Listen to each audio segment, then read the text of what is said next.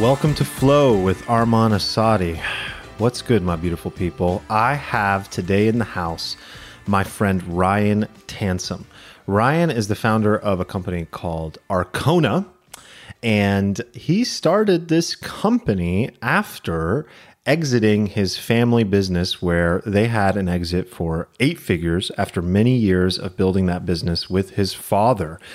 And he learned a lot, and he went through a lot of things that he wanted to impart onto others so that they would never have to go through the pains that he'd gone through. Specifically, the idea that you work so hard to create your company and oftentimes working toward an exit, and then all of a sudden, after taxes and all the various fees and all the various people who are involved who take some of that skin, you're left with very little. And so he set out to really help people and uncover what is it that creates a business and a vision that you can perhaps stay in and exercise a state of flow through. Or if you do decide to grow and exit, what is the proper way in which to do that? So he's an absolute expert in this area of creating an intentional business, one in which you set a very clear foundation and vision from day one. And with that said, he is the founder of the host, I should say, of the Intentional Growth podcast. So I was also on his podcast, and here he is on mine today. I actually met Ryan, pretty hilarious way. So we're both part of a group called YEC. It's called like Young Entrepreneur Council, I believe. And there's an annual event in Powder Mountain, Utah. And I finally went to it. And I was on the slopes, this beautiful mountain. I was skiing. And, you know, some of the other YEC people were there. And Ryan and I got on the chairlift together. And we got to talking, and I won't spoil it because this is where we start the conversation, but we got to talking and just instantly saw the way in which we see the world in such a similar way.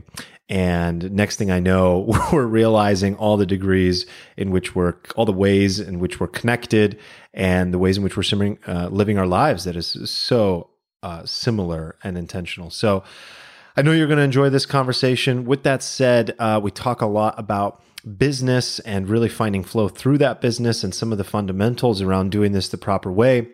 One of the things about business that's very important is the branding, the copywriting that you use to create the messaging in your company. I created a masterclass, a free training with Founder Magazine, where I go through the 10-step framework that I use and have used in now 13 different 7-figure launches. And I go through this framework in this awesome, beautifully produced masterclass video. So if you want access to that, it's free. Just send me a text, #masterclass, and I will send you this video link. And you're going to want to shoot that text over to 619-825-2595. That's #masterclass. So with that said, here is my conversation with Ryan. Yeah, man. First of all, dude, the way we met and the way in which we met, from that very moment, you know, there's like little specific moments with certain people you meet that just kind of like something sparks your attention. You know what I'm saying? And dude, you were absolutely one of those people where like I think we were like on the slope, on the ski slope or on the lift. Chairlift. And I think it was the chairlift. And Mr. Yonker. I think you started talking about there was 2 things that have stood out to me, man, since we've met. One is the way in which you went through the journey of being an entrepreneur that was a slave to what you had to do and what you had to get done. And you had that aha around not only how do I have an exit where I actually walk out a winner, but also this concept of how do I bring lifestyle and balance and all the values of my life back? So I think that's like a major topic I want to dig into with you. And then secondly, so much of what we talked about, man, came down to fulfillment. And there were, you know, little elements of even spirituality throughout the conversation and the books that we've read. And I rarely get that like 1-2 punch combo with somebody. So ever since the moment we met, man, it's been awesome. And we've been talking about certain books. Untethered Soul is another one that we went through together recently. So yeah, man, I'm just excited. So thanks for being here. Like, wait a second. He knows how to pronounce Mihai Csikszentmihalyi. What the hell? what's going All of on? it, man. All of it. Yeah, man. It's true. So now here we are talking about flow. So yeah, man, I rarely do this where I want to kind of go back into a story, but your story is so profound to me and it sparks so much interest and fascination. So, dude, what happened when you were building this business? What was that aha like? Like, walk me through that. Yeah, and there's so much to it, and I've even learned even more. So, which may or may not be applicable for the podcast.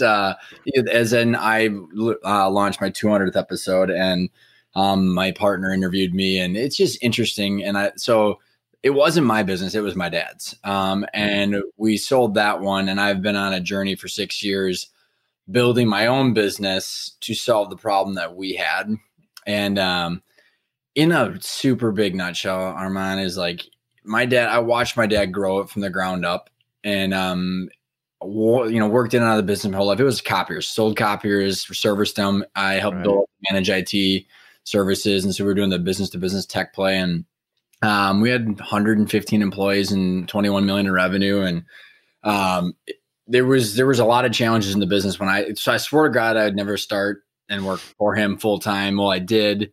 And then I helped turn around the business, and we ended up selling it in 2014. And yeah, man, I learned a lot because it became like it was one of my babies, and there was family dynamics in it. And yeah, dude, I learned a lot as far as how integrated business and life and finances and your purpose and all that stuff can be. Yeah. Sold it, and because my dad wanted out, and we couldn't figure out how to connect all the dots from like how can I buy it? Like all the advice, It wasn't getting into the whole picture. And after we sold it, it was just like, man, like, I mean, honestly, like I went home and I cried. Like I was just like, we got a huge, wire to the bank account. And it's just like, that didn't have to be that way because, there was this whole managed IT and all this offering that I built out. And like, we had to let go 50 out of the 85 employees when we sold. Wow. Yeah. So it's it. Like at that point I realized. And he never really saw himself letting go of the company, right? Or am I forgetting? There's so many dynamics involved in it. And I honestly, just to be super honest, is I think I overstepped my bounds a little bit on one of my recent episodes. And I actually felt bad because it'd been 6 years and it's been so part of what I'm doing now that I actually forgot how much it was his baby too. And he was actually really upset about that episode that I did, which is very interesting. And I didn't even think about it. And so now I'm kind of trying to, respect what we've both built. And so it was never really like, as we were turning around, his passion for the business didn't get as invigorated as mine. I'm younger and he was older, and, I was like, let's take it and let's run. And he wanted to, just step back and get his money. Sure. So I think it's very interesting on the side note of that to use other people's stories is like you have different ages, different risk tolerance, different times in life, different life dynamics. And when you have partners like that, it throws a whole different wrench. Partnership is really hard, by the way. I took it like, the honeymoon phase of my partner and I, like, you just kind of take it like, yeah, this is great. In my case, it was like best friend, like, this is great. We're just cruising along. We got this big why, this big purpose, this big mission. And I think you got to get slapped around a bit by the business before you really have to dig in and master the interpersonal relationship aspect of partnership. Totally, man. And like, I want to make sure that I'm getting guided by you and how you want to take this interview. But like one of the biggest challenges that I see with most partnerships, family dynamics, and this is some of the stuff that we teach now of how to avoid this stuff. And it's kind of a lot of life, which is expectation setting, is there's a huge difference between your W-2 pay in your management role than ownership. So like you and I could own a business and you could be the sales director and I could be the finance director. We should be getting paid a salary for that role. Market salary, and if we don't do our duties, we should be fired. But that doesn't mean that we couldn't own the company. You and I could be 50-50 ownership, but that is way different than your role. And I actually did a podcast a couple months ago. It's most people solve their problems through payroll. because Tell me more about that. Yeah. they don't understand valuations and actually the value of cash flow and the value of ownership. So what they do is say, all right, Armand, here's the deal. We both love this. We both have a big why. Let's both pay each other 125 grand. And then we'll just like hustle to make 125 grand. And then it's not like, but like, what are you doing in the business? Is what you're doing as valuable as what I'm doing? And then you argue about it. And so we have 50-50 ownership. So we both get 125 grand. And then it's just conflict versus saying, hey, Armand, you know what? We're both owners. So we both get 50-50 ownership, and we get to get 50% of the value when it's liquidated, or 50% of the executions when it happens. But if you're customer service, you're getting paid $20 an hour because that's what customer service gets paid. And if I'm a CEO, I'm getting paid 200 grand because that's what I get paid. And most people don't do that. So they don't actually create. I did the same thing. We created employment agreements. You can be a founder and you still need an employment agreement. Yeah. You have to have a job like specific to uphold. You can still, and you can keep your equity. Yeah. You know, those are two separate things. Oh, and do people just throw all that stuff into a blender and they go, oh my God. And then it's like, okay, at what point are we going to argue? And it's usually all the time. Yeah. And then you get a sort of templated operating agreement. And if you don't get a templated and then, you know, the other confusion I have, I like that we're talking about this because this kind of stuff hasn't really come up for me a lot before with other people, is like the discussions around the legal nature of companies. You know, a lot of times, like for example, one of my companies, Project Evo, is an LLC. But you know what gets really confusing is when you start using corporate language and structure to describe the functions of how an LLC should operate. I mean, even just an operating agreement, or, you know, an operating agreement, like an LLC doesn't necessarily have a board. You know, it doesn't have any of these things, but you try to build them in. Oh, I know. You build them in, and you set roles, and you try to pull in language, but then it gets very confusing for each individual. It gets confusing for the lawyers. They're like, why are you using this language? This is typically used in a corporation. And it just gets super confusing. So then if you go the route of a custom agreement, man, I mean, I don't even know what we spent. God, I don't even want to say, maybe 15,000, something like that. It was ridiculous. $2 million in a lawsuit. Exactly. So what did you like? What would you do going forward, since you don't want to just throw shit in a blender? You know, I think, you know, it goes back, and maybe I can set the groundwork, and like, it's about understanding what do you want from you and your business, and like, what kind of relationship do you want with it? And are you going to be, most people just don't premeditate that. And like, we called our framework the intentional growth framework. So this is not growth for growth's sake. I actually, podcast interview that goes out this week for me, interviewed a guy named Xavier Helgeson, who, like, he talked about if he would have grown at 25% year over year instead of 40%, he wouldn't have had to bring on a private equity partner. I mean, what happens is growth is expensive, so you end up growing yourself into partnerships that you don't want. I mean, so to go back in, because we paid a bunch of taxes, we paid a bunch of debt payoff, and we're like, wait a second, how much is left? And like, what's the point of this? And then you start to realize, like, my family, my friends, and we can talk about flow, how I believe that I was living in flow pretty much 95% of my time. You can't recreate that as easily. So it's almost like there's like this decoupling of your business from your identity to finances to so much. So if you can understand that relationship from a financial and a personal dynamic relationship, then you can say, okay, here's how it fits right now. What do I want it to look like? And it's kind of like that. What do you call that S curve, where you transition in the middle to continue growing, but it's like almost a little bit of, you know, creative destruction to get to the next stage. And so to set the framework, there are 5 principles that it took me years and hundreds of podcast interviews to say, how does this make sense? Right? Like, I'm a big guy or a big proponent of, like, let's make a framework, because then I can understand it. Because otherwise it's just like, there's just puzzle pieces without the picture. Who cares? So The first one is, and they go in sequential order because it helps synthesize different comments or questions or problems that people need to solve. First one is, what are your drivers? Like, Armand, what do you want from your business? So there's questions like, do you love solving leadership? They're kind of like flow questions. Is it, Yeah. are you a creator? Do you want a legacy? So I've got, clients who we work with, like their employees are the best part of their life, the community, or is it like someone that wants to disrupt an industry because they hate how everybody else is doing the product or service in their industry. So they created something different. There's always this why that's driving someone. And that could be how that story continues could be impacted based on like who takes over the business next or what they better sell it. The second principle is your financial targets. So we say there's 3 of them. You back into your annual income that you want. So if you want, call it $100,000, let's for easy, what we say is that if you want $200,000 a year, you need 5 million net, or you need to net 5 million, have liquid to passively keep the 200,000.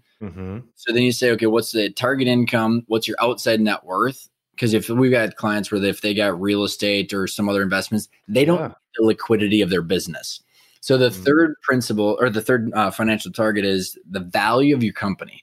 So what's the value today? So if you're doing $1 million in EBITDA and you times it by 5, let's say it's worth $5 million, pay taxes, paid on debt, that asset is worth something to you right now. How do you grow that value? So you have to understand how that fits into your life right now to be able to measure and monitor where you're going. So the third principle is the exit options. ESOP, private equity, strategic buyer, there's search funds out there, and then there's internal transfers. Each one of those will impact the value, how much money you get up front versus over time, and your role. So whether you're going to be an employee after on or what are those again? Can you go through those again? ESOP, which is employee stock ownership plan, private equity, and inside of private equity, we would put family office, essentially professional investors, and then strategic buyers. Where you get like a great valuation typically. Premium, but and those could be supply chain, geographic, IP, employment, employee issue, labor acquisitions. Then there would be internal transfers, which could be partnerships, it could be families, it could be managers. And then there's what we call the acquisition entrepreneur, which is like a search fund or someone that came from Microsoft or 3M that wants to buy a business.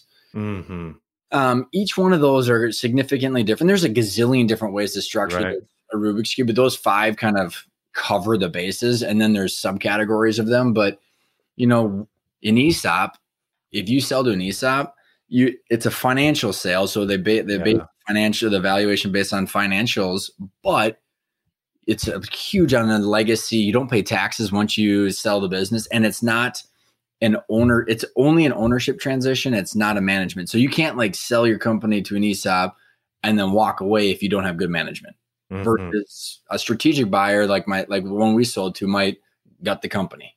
So if you think about, each of those exit options will impact your personal drivers.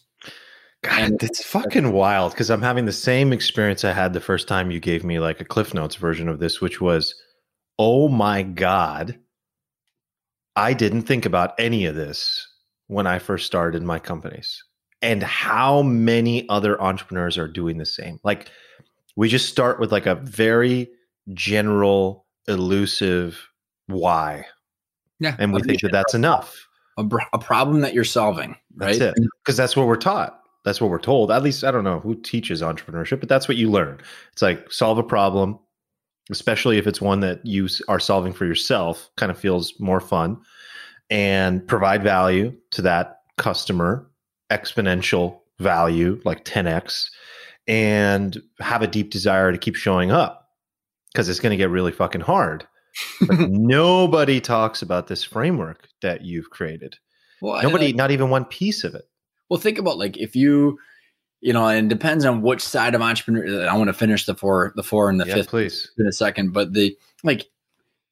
so let's take grind, solve a problem, pre-seed money. It's going to be, pre-revenue. I'm like, what the fuck, man? like I live in the world, by the way, and I totally respect VC and the actual VC world plays a significant role in innovation and in our world. But like, I primarily live in the world of there's cash flow and we're valuing that cash flow.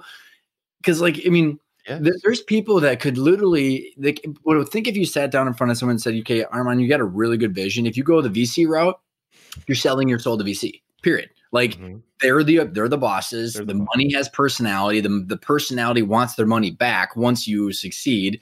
They have the right to fire you. You're going to grind and you have to have 4,000% year-over-year growth. Or if I said, Armand, here's the deal. Let's say you solve the problem in the pet space and you said, hey, by the way, I'm going to do this. I want to make 200 grand a year and then I'm going to slowly grow. And by the way, in 10 years, the company's going to be worth 10 million and I own 100%. You get to choose. There's pros and cons of each. Moonshot, total like the hustle approach versus I just want to be independently wealthy. I think it's just about like determining what do you want and thinking through it before you make all these decisions that you wake up and you go, I mean, like I interviewed Rand Fiskin from, creator of Moz, second, SEO toolbar. He got fired from his own company. Everybody knows what Moz is, and he got fired from the company. He's like, I wish I wouldn't have necessarily raised the money. So to go back to the fourth principle then is once you understand your first three principles, what do I want? What are my financial targets and the value of my company? What's my target value? And then what are my exit options that I'm marching towards? The fourth one is what can I do to increase value? So there are real three main levers: increase EBITDA, increase your multiple, and pay down debt. For those that don't know, EBITDA, earnings before interest, tax, depreciation, amortization. Yeah. It's a proxy for cash flow. Like what's the cash flow from the company and what's the risk of that cash flow, period. Just like in commercial real estate, say I need a 15 cap. Well, that fairly risky real estate versus a 5 cap might be Walgreens, never going away. And so the same thing with actual cash flow in a company is that in the Walgreens situation, the reason you're getting a 5% interest on it is because super valuable. The real estate is valuable because it's got a really good tenant. In the 15 cap, you might have bars and restaurants, which right now in is not ideal. No. So there's going to be lower value in the real estate and a higher desire for interest, like a junk bond. So inside of the fourth principle, there are very specific ways, Armand, that you can measure your cash flow and the risk of it, from leadership to systems to ops to finance to legal to technology to strategic planning. And so like if you de-risk your cash flow and make it more sustainable, predictable, and transferable, the more your company's worth, period. So like each of those exit options value your company based on cash flow, but then we call it the purpose of the deal might drive the multiple up because the strategic buyer has got very specific things that they want to do with your business, but it starts at that financial valuation and then all the emotional bullshit gets tacked on top of it. So, but that's where it starts, right? Someone's got to make a return on the purchase somewhere in the supply chain of investing. And then the fifth principle is your team of advisors, investment banker, tax, wealth, CPA, attorney. You should be, as an entrepreneur, here's what I learned is you got to be able to hand your advisors the plan that you want. Otherwise, you're going to be paying a lot of money to learn about every little piece of the puzzle while you're doing the puzzle upside down without looking at a picture. Oh my God. Well said. Now, when you're talking about giving them the plan, are you talking about giving them these 5 pillars, the upfront vision, like the whole vision upfront of what you're working toward? Or on the back end, when it's time to exit, you want to be really clear with them what you're looking to do and have them take over a lot of the heavy lifting of those areas? It's a good question. And I'll send you, we actually call it the Intentional Growth Vision Board. So it captures these 5 principles together.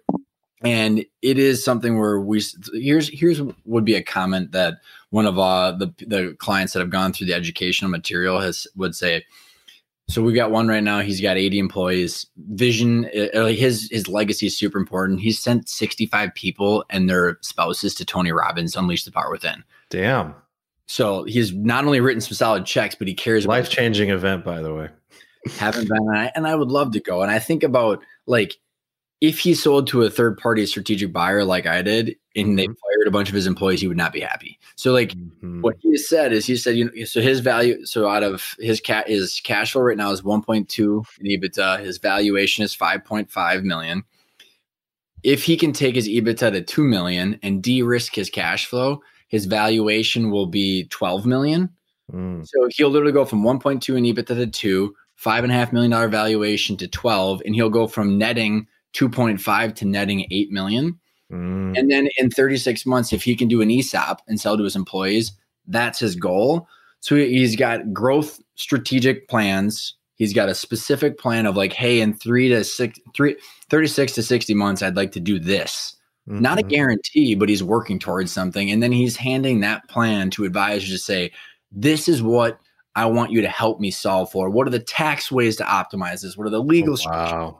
Instead of, I mean, I had this one woman, she said she spent about $500,000, probably more than she should have, because she was learning on the fly. Yeah. Or trying to, you know, kind of like reverse the wheels. Let's amend that tax return. I could have saved another X amount of money, you know.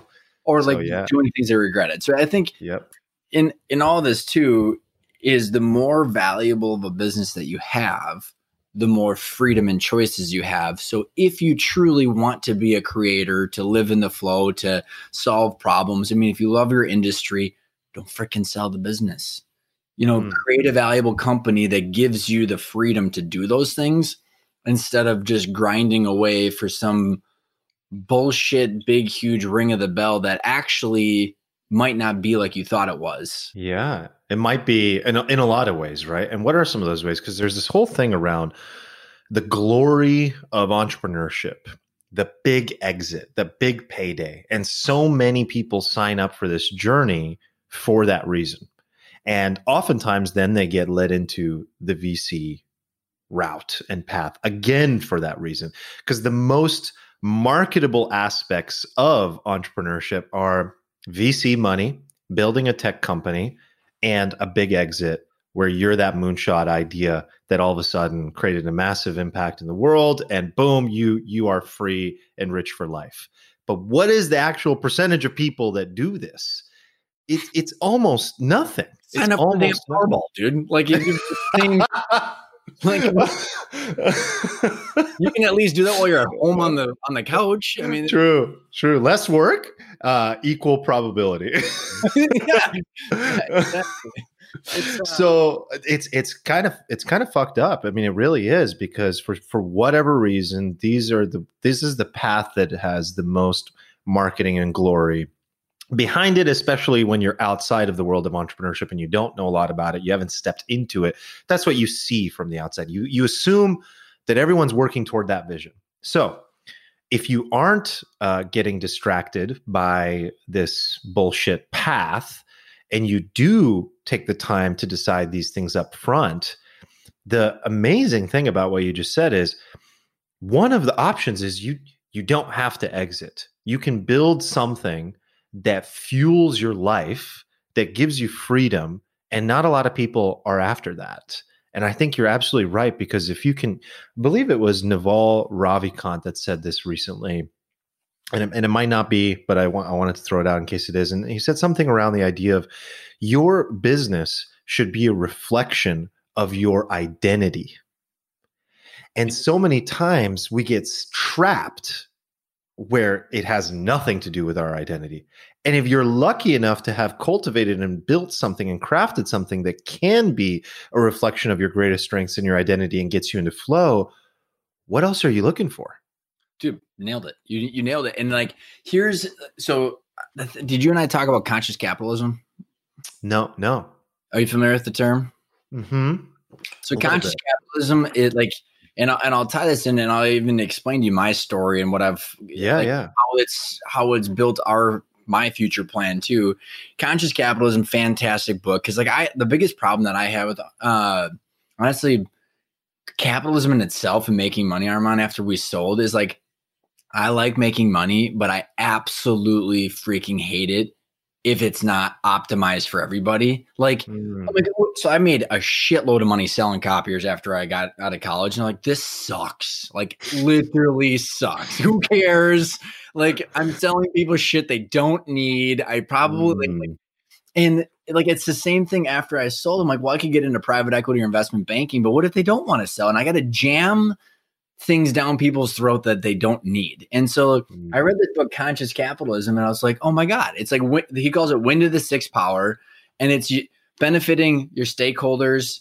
So your investors, your community, your employees, your suppliers, your vendors, like everybody. And they outperform the S&P 500 like 15 times. And they're so funny because if you think about so many times in my interviews, I hear this. I interviewed a guy that netted $100 million, and he's like, they're just pissed because they don't have this infrastructure to change the world anymore. They now just have a big portfolio and have to go sit on boards of bureaucratic bullshit, and they don't have enough like power to move things. But if you like think about, I had 115 employees, I had 3 locations, I had thousands of customers, like. Think of your leverage with that if you wanted to do good. And so conscious capitalism really bottles all that up. And if you think about it, there's ways to connect all these dots for you as an individual, depending on what you want. So I want to give you like an idea to just tie together like what our, and also how the VC could be different depending on what people want. So my partner and I are actually planning on buying service-based companies. We're actually in the process of buying one right now, and like garage door HVAC, sprinkler, irrigation, like super unsexy shit, right? But it's service-based, right? So we have the ability, because my partner sold to an ESOP for a lot of money. And so the way that an ESOP works, and let me take a step back. So for how you can make money, now I'm going back to wanting to buy a business. How many people that I've interviewed that sold that are like, now to change the world, I need to go buy a company to have the infrastructure again. But I no longer going to be racing towards this exit like you were just talking about. I'm going to keep it for good to install conscious capitalism into it to get into my flow. John Mackey was the author, and John Mackey and Raj. I don't know how to say it last name. So we are in the process of, we're going to be using an SBA to buy a company. Nice. So 7A.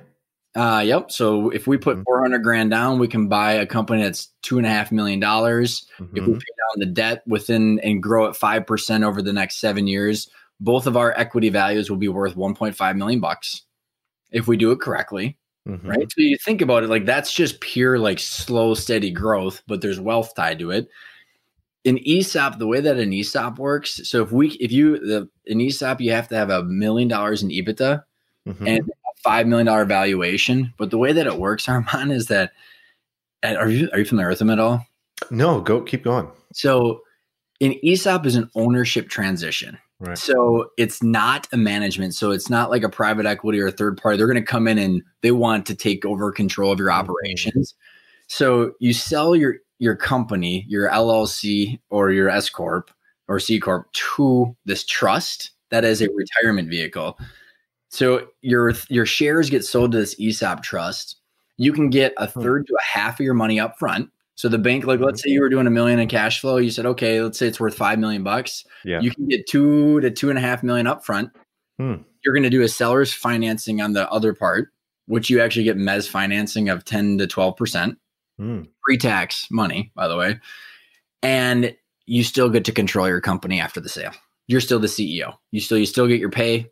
It's just no longer your company to do willy-nilly what you want with the distributions. Because the ESOP, are you no longer the manager or the owner of the entity then?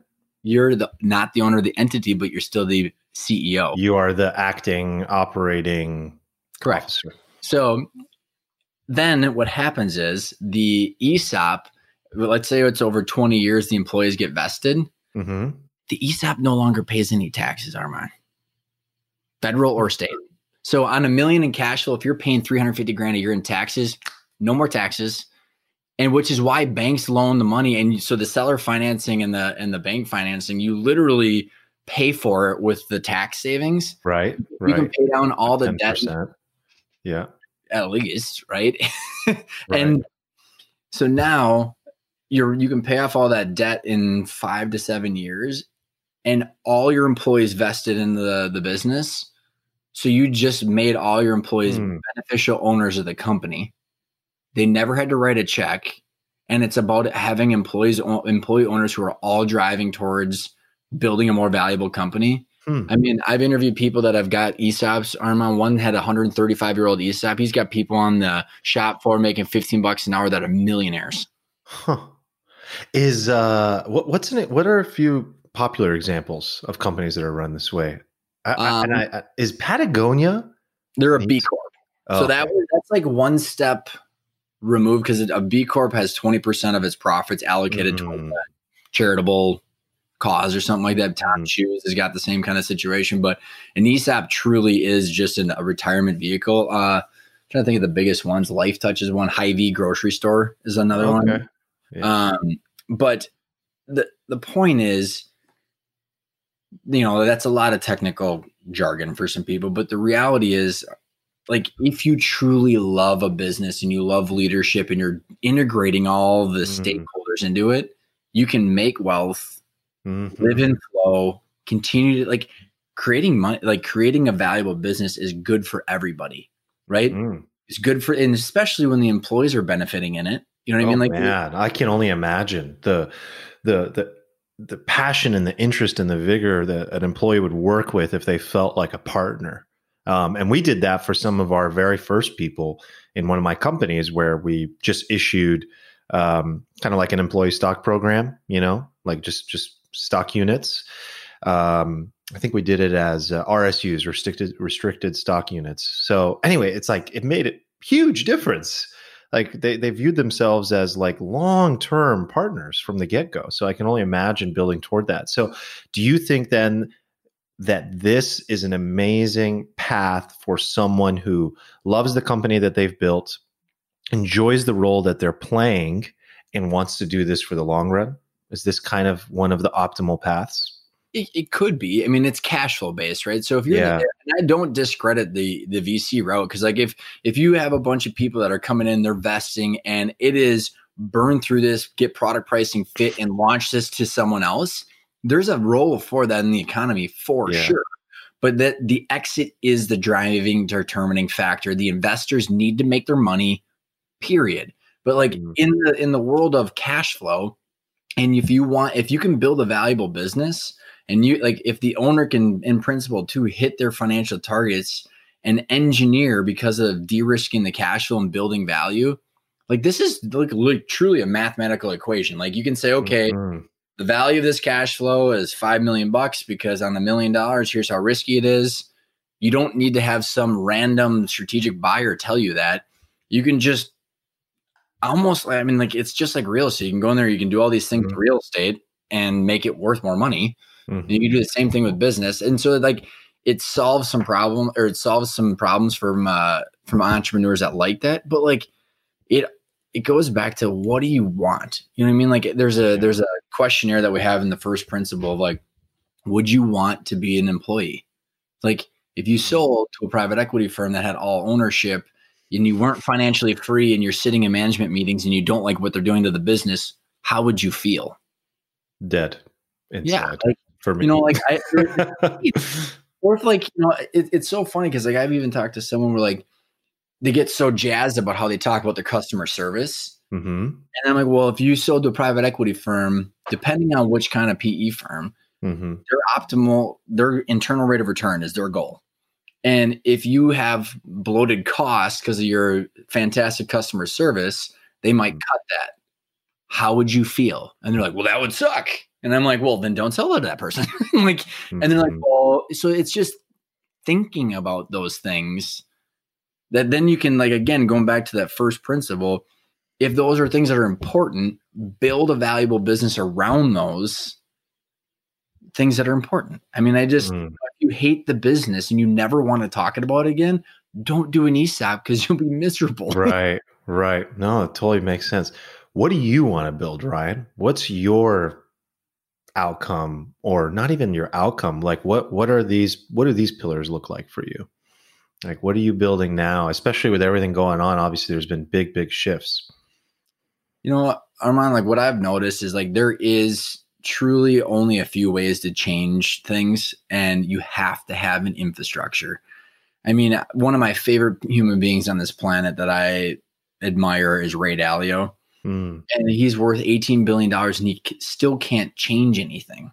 And, you know, and because he's not impacting policy. And so like when I think about like my plan is like the business. So we want to practice what we preach, because the educational business is what we like to teach people so that we can give them the freedom to choose.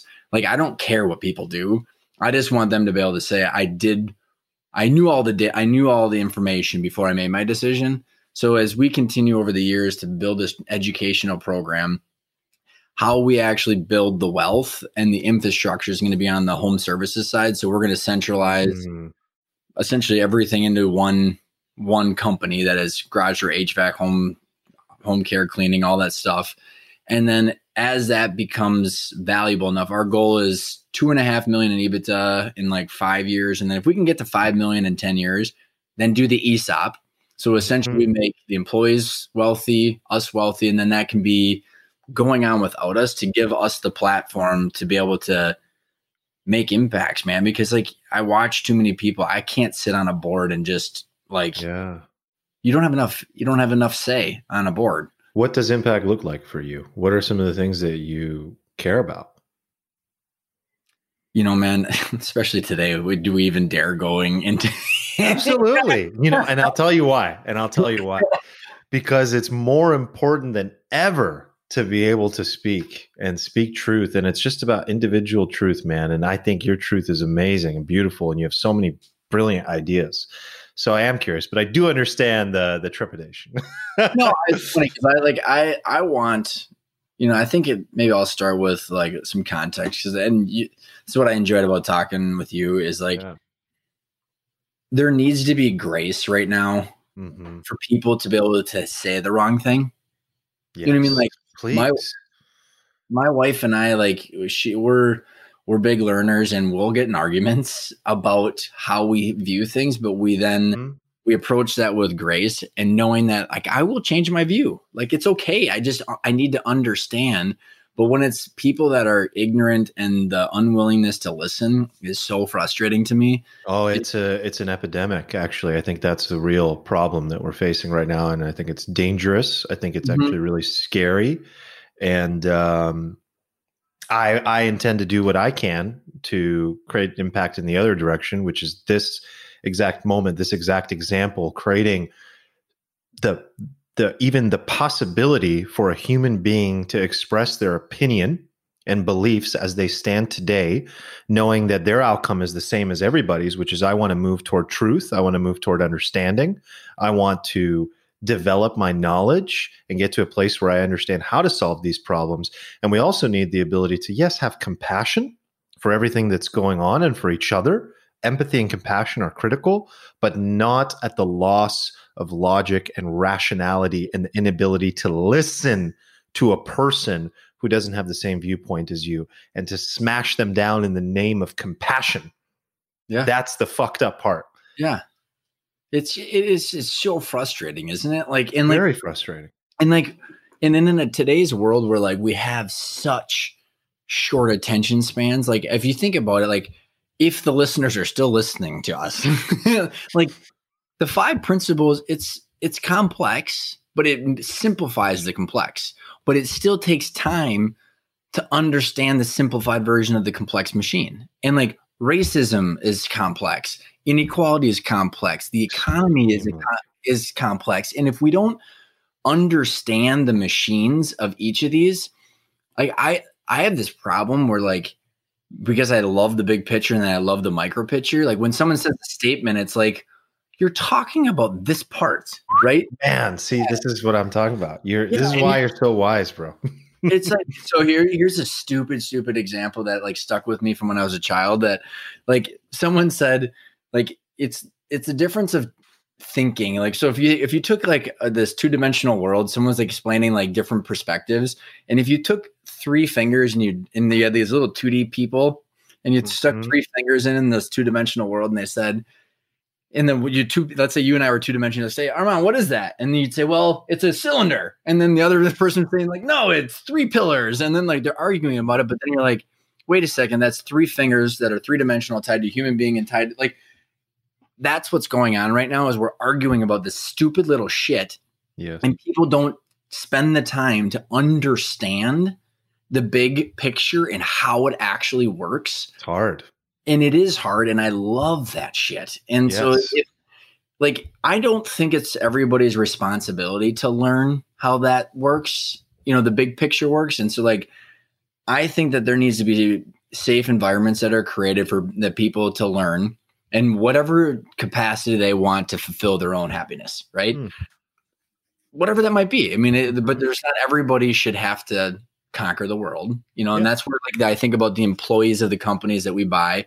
If you're a plumber that just wants to fix things and go home and have a happy family, that should be your product. Absolutely. But I think, that I love looking at the big picture, and I think the people that are responsible for fixing that shit are doing a good job. Absolutely. And so I think about the conscious capitalism approach where I grew up big capitalist family, right? Here's what my dad said, because I think about what he built, and he built the business from, I think, some different angles of trying to prove to the world that he was something, which is a whole different episode in itself. Mm-hmm. But he would say to me, you work hard and you get rewarded for your hard work. That's a true statement, right? And then people that don't work hard and are lazy shouldn't get rewarded for the hard work. And on the surface, I agree with both those statements. Mm-hmm. But in order for both those statements to be true, we need to be starting at the same level. Mm-hmm. Mm-hmm. You know what I mean? You can't say that equality of opportunity. Yeah, you can't say that anymore. Is our starting line the same? That's really all. And that's totally freaking false now these days. I think about how hard, even the young entrepreneurs group that we're in, how hard we'll fucking work just to get up the next rung of the ladder. Mm-hmm. And I'm just good luck if you're anybody else without the perfect opportunities or the perfect, seed funding. Mm-hmm. It's so hard. So I just think about those statements would be fun to have true again. You know what I mean? Where everybody have the certain, I don't know exactly how that looks, but I think having a business, you can start with your little ecosystem and to continue to branch out. And I think that's what I would challenge any entrepreneur is that if the business is a reflection of you, and if you are trying to make a difference, if you don't have that platform of cash flow and or infrastructure, can you truly be fulfilled without it? Because it's really hard. Equality of opportunity is a beautiful thing that I feel many people want to fight for, and rightly so. Equality of outcome is a prickly fucking pear. And that can get really dangerous. And unfortunately, a lot of what we see oftentimes, from as far as I see and can tell at least, is that we're just confusing certain subjects and topics. We get our information from whatever place, and then our heartstrings start pulling and our emotions start to factor in. And we believe that we're fighting for a form of justice that is good and righteous, but we haven't gone from the macro to the micro and back enough times. And one of the things that you have is the ability to look at things from a really big picture perspective. Even our conversations that we've had before are these we're kind of in the clouds, in the sense that we're talking about life as a whole, death, existence, all of it, flow, mortality, and that ability that you've developed to do that, to go up and then come right back down into really analyzing one piece of, I need better infrastructure. I need a better decision on this one thing. That's a superpower, man. And a lot of people don't have that ability and get lost, either head in the clouds too much, where they can't come down and they can't make pragmatic decisions and choices, or they're so in the weeds that they've just turned into a lawnmower and they'll never be able to come back out, Yeah. So dude, just want to recognize you for that ability to just go from one place to another and be sound-minded and logical and want to make the world better. I think that's a rare gift these days.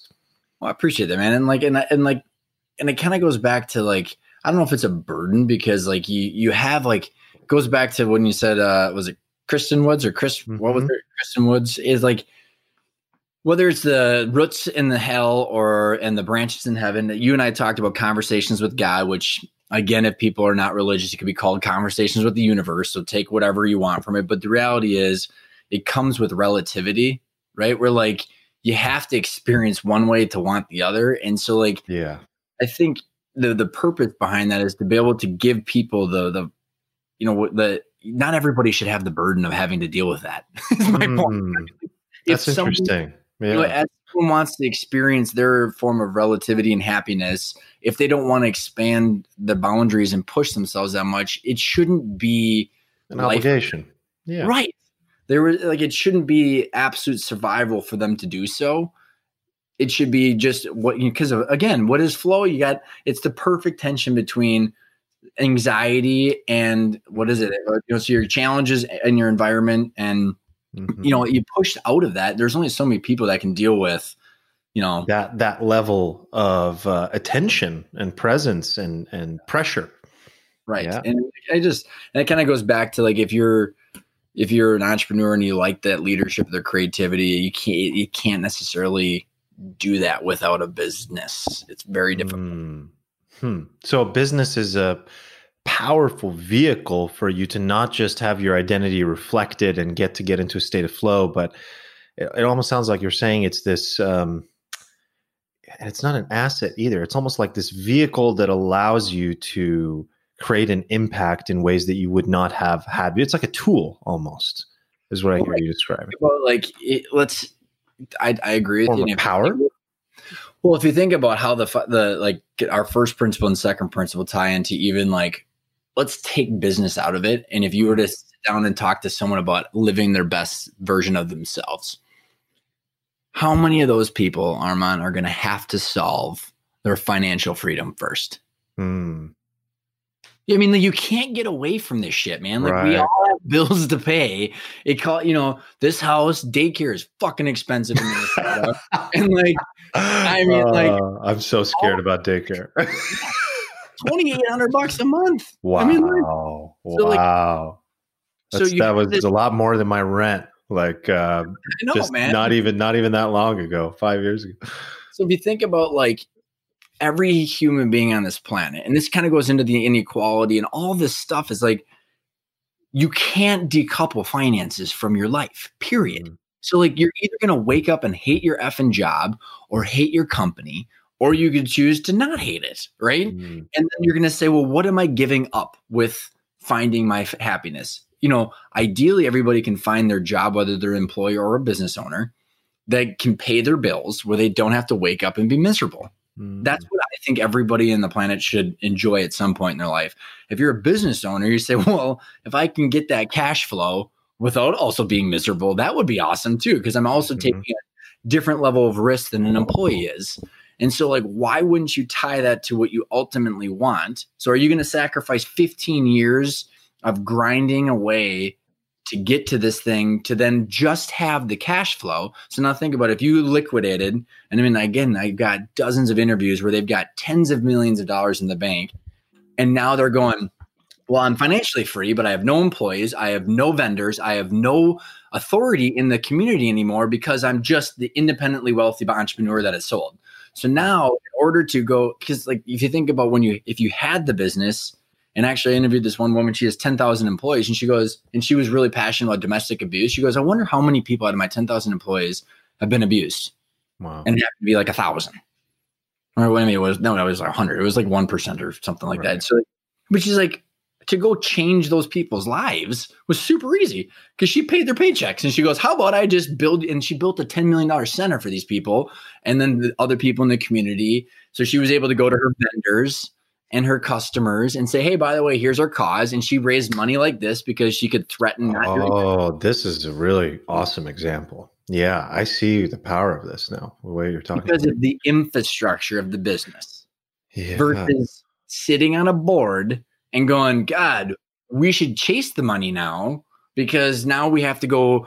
The capitalists who are only optimizing for capital we have to get the money from them. Yeah. So why don't we just build the conscious capitalist business that integrates both? I think it's just really thinking about that. Like, it truly goes into, you're solving your financials, but then also you're building the business around it. And that's where building the valuable company. Like, if your value of the business today, after you sell it, if you sold it, you could still be financially free. Then you can truly start to shift the business into saying, I don't have to do that. I don't have to work with you. I don't really care about that. And it's true freedom. Well, I got to talk to you about what I think is my new business model or approach to this, to these questions, because man, I definitely need to sit down and get even more intentional. I think you just can't get intentional enough. And sometimes, though, I will say some people are so analytical that they'll spend so much time on these questions that they don't end up making progress. That's like the minority of the situation. But the opposite problem is not having an aim at all and not making progress, but needing to take 2 steps back to go 1 step forward. So I fundamentally agree with that. I definitely got to read this Conscious Capitalism book. But Ryan, speaking of books like Flow, the fact that you even know how to properly pronounce Mihai Csikszentmihalyi, Conversations with God, which, by the way, I have to also throw in like a huge recommendation for. I had so much, I was just so hesitant to read a book with that title. I'm not a religious person at all, and I'm a spiritual person, but I couldn't get myself to read a book with the title Conversations with God. And I finally one day, I don't know who it was, but just over and over and over. And it just sometimes takes that. And I mean, within pages, It's crazy. Floored, just blown away. And is he actually having a conversation with God? All that stuff doesn't fucking matter. Totally. You nailed it. It doesn't fucking matter. That's like a weed problem. That's like you're being in the weeds again. Let's zoom out. What's the message here? Is this can I learn anything from this? And man, did I learn. Book 1 and book 3 were unbelievable. Book 2 also valuable, but book 3 also was unbelievable. And my question for you, man, is when and how did you start the journey of self-development and going into books and concepts like this? When did that really start, where you were like, yeah, I do want flow in my life. Aiming for fulfillment is important. Understanding who I really am on this planet is important. Man, that's a good question. I think it's just it's a journey that slowly happens with individuals. First of all, I remember looking back when I was a kid, because I was not a very good student. They're like, oh, Ryan, at conferences, they'd be like, Ryan is nice and he likes to talk. But, and so I was never an academic man, ever. You are now. Yeah. And that's because I'm not filling out multiple choice, SAT. Yes. Shit. And I'm the same, by the way. But I think it was this constant anxiety of not knowing who I was. And I just wanted to understand who I was and how I compared to others. And just a slight insecurity of who I was. Mm-hmm. And then as I continued, I was in sales all my life. So when you're in sales, you slowly start to realize, first of all, you learn to get rejected all the time. And then you start to realize that people kind of are like products. And you're just well, there's this, you don't have to get as emotionally tied into people's responses, and you see all that. So I got really into psychology, honestly, so I could make more money. and then you start to realize, well, okay, why are these humans being like this? And we have major mental health issues in my family. So my brother, for a long time, mental, whether it's bipolar or anxiety, depression, you name it, he's been trying to struggle through it. Sister, my dad, you name it, and just trying to understand that, and being able to feel it, but not being able to understand where they're coming from without judgment, right? Because I do try to so it was trying to figure that out that just kind of led me into this insane curiosity. And I remember going back to what I was saying about when I was a child in school, is I said, I wish I had this superpower where I could take a book and download it in my head.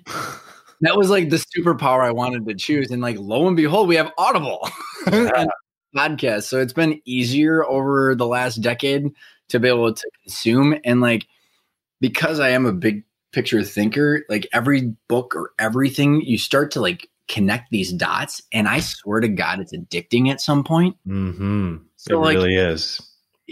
I love what you just said. I love what you just said, because one of my favorite things to do that you can't really express this to other people because it would be a masterclass. It would be a book in and of itself to string together all of these little dots that you come across to create a new version of what you're seeing, which is what many books are, by the way. It's like research from here, research from here, research from here, connect this dot, have this individual experience, do this experiment, and then bring it all together to go.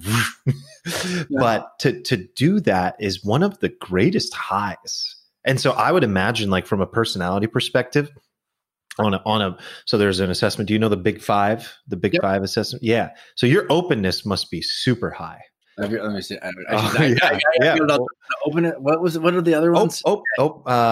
So conscientiousness, neuroticism, openness, and then each one, there's 5, and then each one has like 2 pillars to it, typically 2 sub pillars. Jordan Peterson has a really good one. I think it's only like $10, $15 on his website, understandmyself.com. I'm going to put that in if I'm hopefully getting that right. But it's a phenomenal one. So I would imagine your openness is super high, because what I hear is like very similar to me, man. Like there's so many things about us that are similar, like the background in sales, and then being like, oh, let me understand people, psychology, and seeing things in your family and being like, well, I should probably figure this out.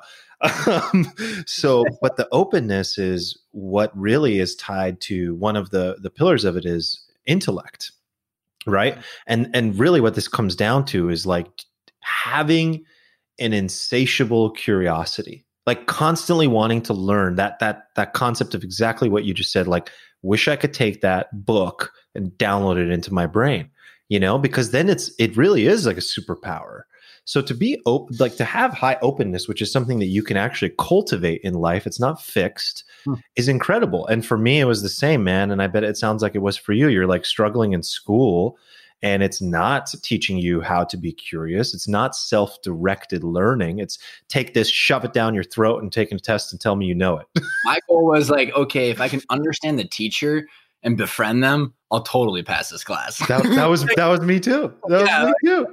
Yeah, man. I think what's interesting, to tie it back to Conversations with God, Armand, and for the listeners, if like the one sense of peace that I got from that book was the theory of relativity, and like how, like when I explain this to others and I try to explain it, is like it's love is the ultimate goal. Like there are, like if you were God, if you were the ultimate being, you would be always in love. You would be in this internal bliss, and you actually wouldn't know what you feel like, because you don't know what the opposite is. Like you can't, like, I only know if I'm tall if I see a short person. I only know that this is big if this is small. Like you only understand it if otherwise you're just by yourself. And I think about, what is the worst thing that we can do to a human being on this planet besides capital punishment?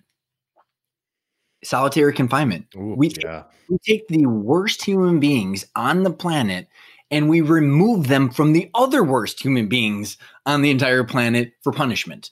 So being by yourself, you don't get to experience who you are. So like if you think about love, you have to have fear. And then the way to experience yourself is by understanding how you handled certain situations. So it's not I'm good or I'm bad or this or that. It's the whole fixed versus growth mindset. So it's like when we have conversations, it's not that you're right or wrong. I'm just trying to understand how how I'm processing your situation. And so I'm learning more about myself first. And it's just like this constant experience of yourself, which is like the most beautiful thing that anybody could have, instead of living in this perpetual fear. And I literally think hell on earth is being outside of that experience where you just have this scarcity mindset and you're in fear. It doesn't have to be that way. So then if you understand that, then all the situations in your life become of like an experience of yourself. Like, how do I want to handle this? Is this the person I want to be or not? Mm. And well said about hell on earth, because man, I think the big joke is, a lot of people talking again. I know many people have personal beliefs, so this is not about that at all. And whether there's a heaven and hell after, that's up to each person to decide. But I got to tell you one thing: there is absolutely heaven and hell on earth in this lifetime. And for me, I believe that heaven and hell that even religious books and texts talk about is the one in this existence, in this lifetime. At least what we know is that this is what we know. We're here right now. I'm conscious. I'm sentient. I'm self-aware. I'm experiencing life. And I would rather not live a deferred lifestyle where I'm waiting for it after I die. I believe wholeheartedly that if a person moves in the direction of love instead of fear, and both will always exist, because if they didn't, as you said, it wouldn't be life, and you wouldn't even know the bliss or the hell, one without the other. So it's a beautiful thing. But I think the big joke is, man, it's here now. And so if we can orient our lives in a direction where there's an aim, or what people often call a purpose, which I think is just this overly heavy thing sometimes that becomes too much. It's like, does my life have a purpose? What is my purpose? I'm finding my purpose. I think it's more about just like, where are you pointing your compass? Like, what direction? Totally. Just so you have something to run toward and enjoying the present moment deeply. You have to enjoy the journey. And that's where, like, it kind of, being able to balance those two. And it kind of was going back to when you say seeing the macro and the micro. You're seeing the macro. And here's maybe another way of putting it that has helped me in my journey is, someone said to me that I interviewed, is like, I have a good idea of what it's going to feel like along the way and when I get there, but it doesn't have to be crystal clear where I'm going to be upset if this doesn't happen in 10 years. It's like, I'm driving towards a feeling, which is what you and I talk about, driving towards love and your optimal, like, you're learning about yourself. And then along the way is just the experiences to get you there. Right. And I think about, how does that tie into flow, and how does that tie into a business?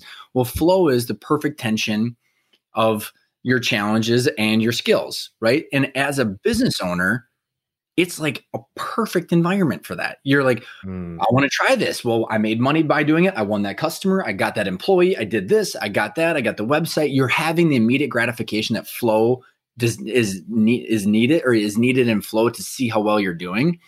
And therefore, the more and more you get complacent, the more and more you can push yourself in business.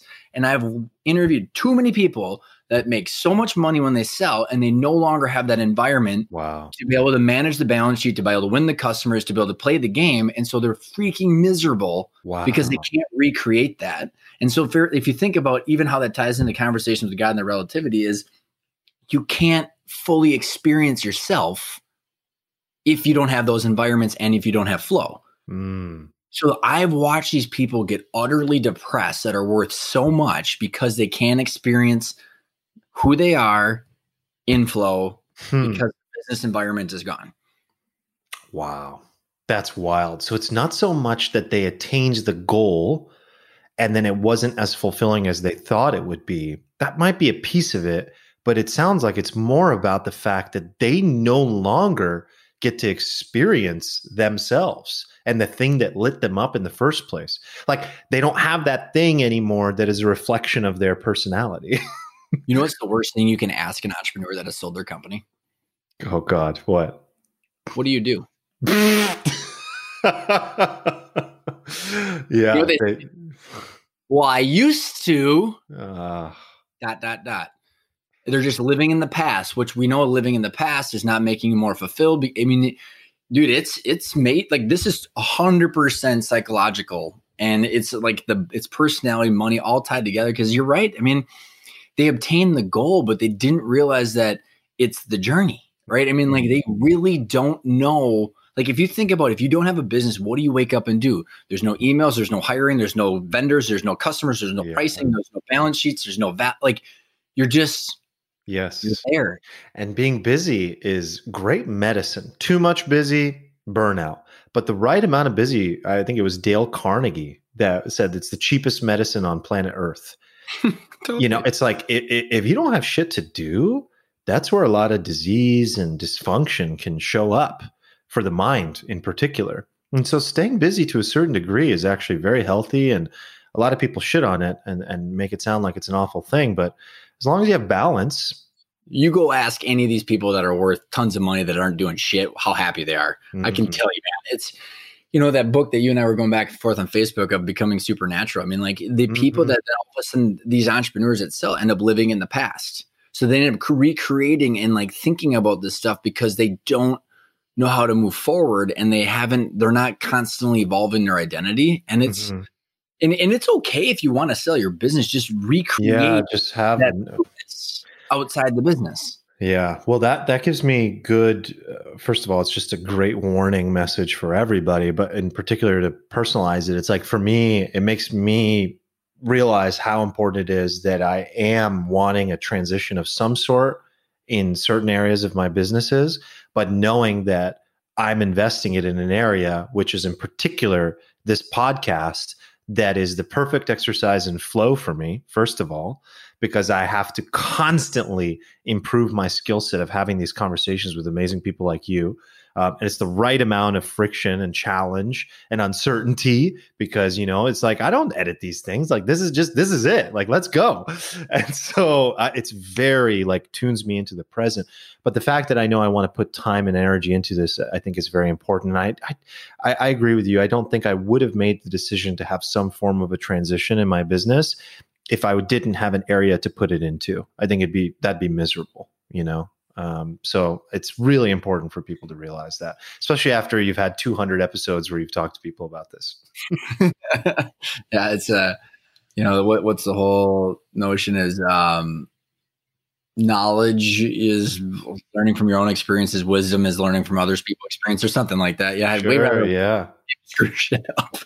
Yeah, it really is. So it's like, if you can actually take something from a YouTube video, from a podcast, really hear somebody and say, okay, do I actually have to go through that pain in order to learn that lesson? No, not necessarily. Like, I can take it down. That is true wisdom. That's also emotional intelligence.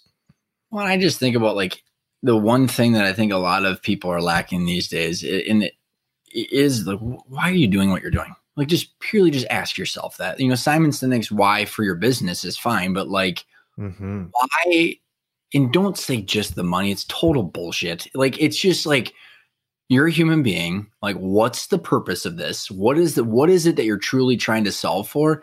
Because otherwise you're just waking up and you like, I had this guy in one of our boot camps say it perfectly. He goes, unless you know this shit, he goes, you become an entrepreneur to have your own freedom and to write your story. But the reality is someone else has got the pen and the paper, unless you understand this. Ooh. Too many entrepreneurs sign up for freedom and end up kind of becoming enslaved. So then they want to get out of it.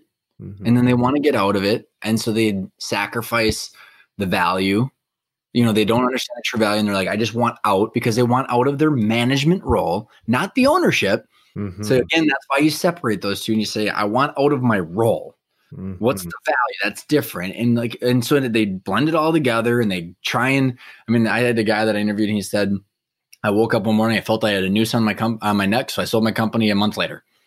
I'm like, well, that's a bummer, because your company was a shitload and you could have sold it for way more had you had the energy, hired a president. You just, yeah, it's just thinking about it and how it all fits together. Yeah, man. Yeah, man. Well, this has been amazing, dude. I want to work toward wrapping up because I want to be respectful of your time.